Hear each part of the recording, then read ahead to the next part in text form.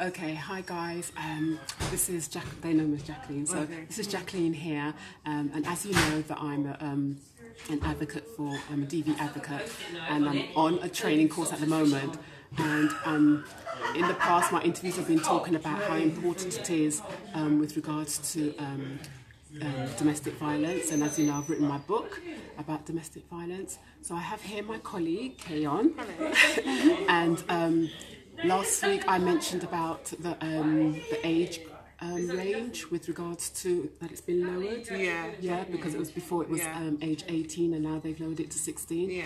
And Kayon's agreed and happily, thank you very much, to share her story with you. Yes. So go ahead and tell me what happened with you. So my name is Kayon and I'm a DVPO caseworker, and myself have experienced domestic violence when I was actually 15 going 16, and I feel like it's such a topic that's not really spoken about because people assume that at that age you can't actually be in a domestic relationship because you're so young, and the relationship was actually quite violent and physical, and it left injuries and so forth. And I would just say that, you know, if there's parents out there, school teachers, people that work with young people, it's just really important to encourage the importance of healthy relationships. And it's just important to really speak up about this issue and kind of leave that safe space for young people to talk about it.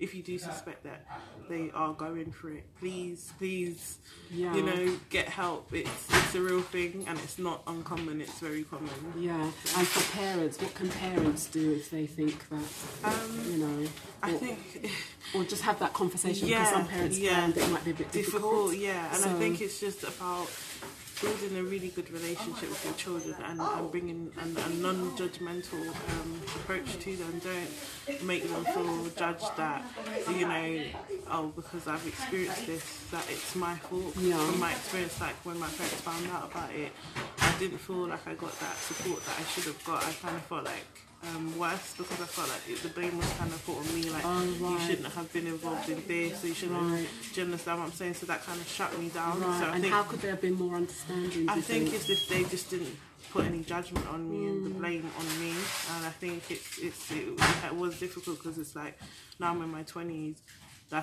this is the time I'm actually dealing with it, and actually being in a relationship as well. So it did have a really big impact on me, and it did leave me questioning a lot of things. That was it really my fault? No, it's never your fault. You know what I mean? It's just, you know. So it's just kind of expressing and explaining to get out or get help, because it doesn't get better. I promise you, it doesn't get better. Yeah. And what advice, just quickly because we've got to go soon. Yeah.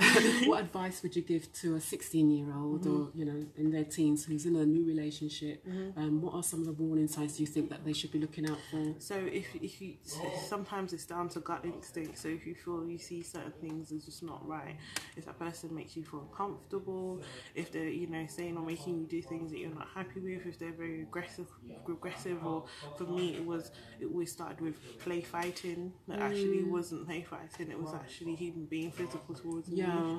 So things like that, it's just you know, kind of be mindful of those red flags and not assuming that things get better over time, but it's actually knowing that it's just going to keep getting worse, and actually talk to someone about it. So my advice is just to even if you're not confident in talking to your friend or a parent, actually speaking to someone, a stranger, a helpline or something, just to kind of get it out there, to get the best advice that you can, and know that you're not alone and you're not going to get in trouble if you speak up about it. And know also, because as I was mentioned before in my post, that it's not always physical. No, do you know what I mean? It can be verbal. They're putting you down, speaking down at you, degrading you, cussing you, isolating you from your friends. There's so many ways, you know. It could be financially using you for your money, and just being controlling of everything that you do and everything that you say. So there's just so many ways. You know what I mean? Yeah, definitely. Thanks, Lynn, for joining me, and Carol, thank you very much. And this is why I've I wrote my book, and I did it in a fictional context, but just to highlight some of the issues that abuse is not just physical, that there are other variables that come along with it. So yeah, I'd just like to say thank you very much for sharing. Sorry I didn't get to go on more. Yeah, we're on our break, so we've got limited time. Limited time, exactly. But hopefully at some point we can have a more in-depth conversation. Definitely, I'd definitely like to do that. But for now, thank you guys very much for joining me, and take care. Bye. Bye.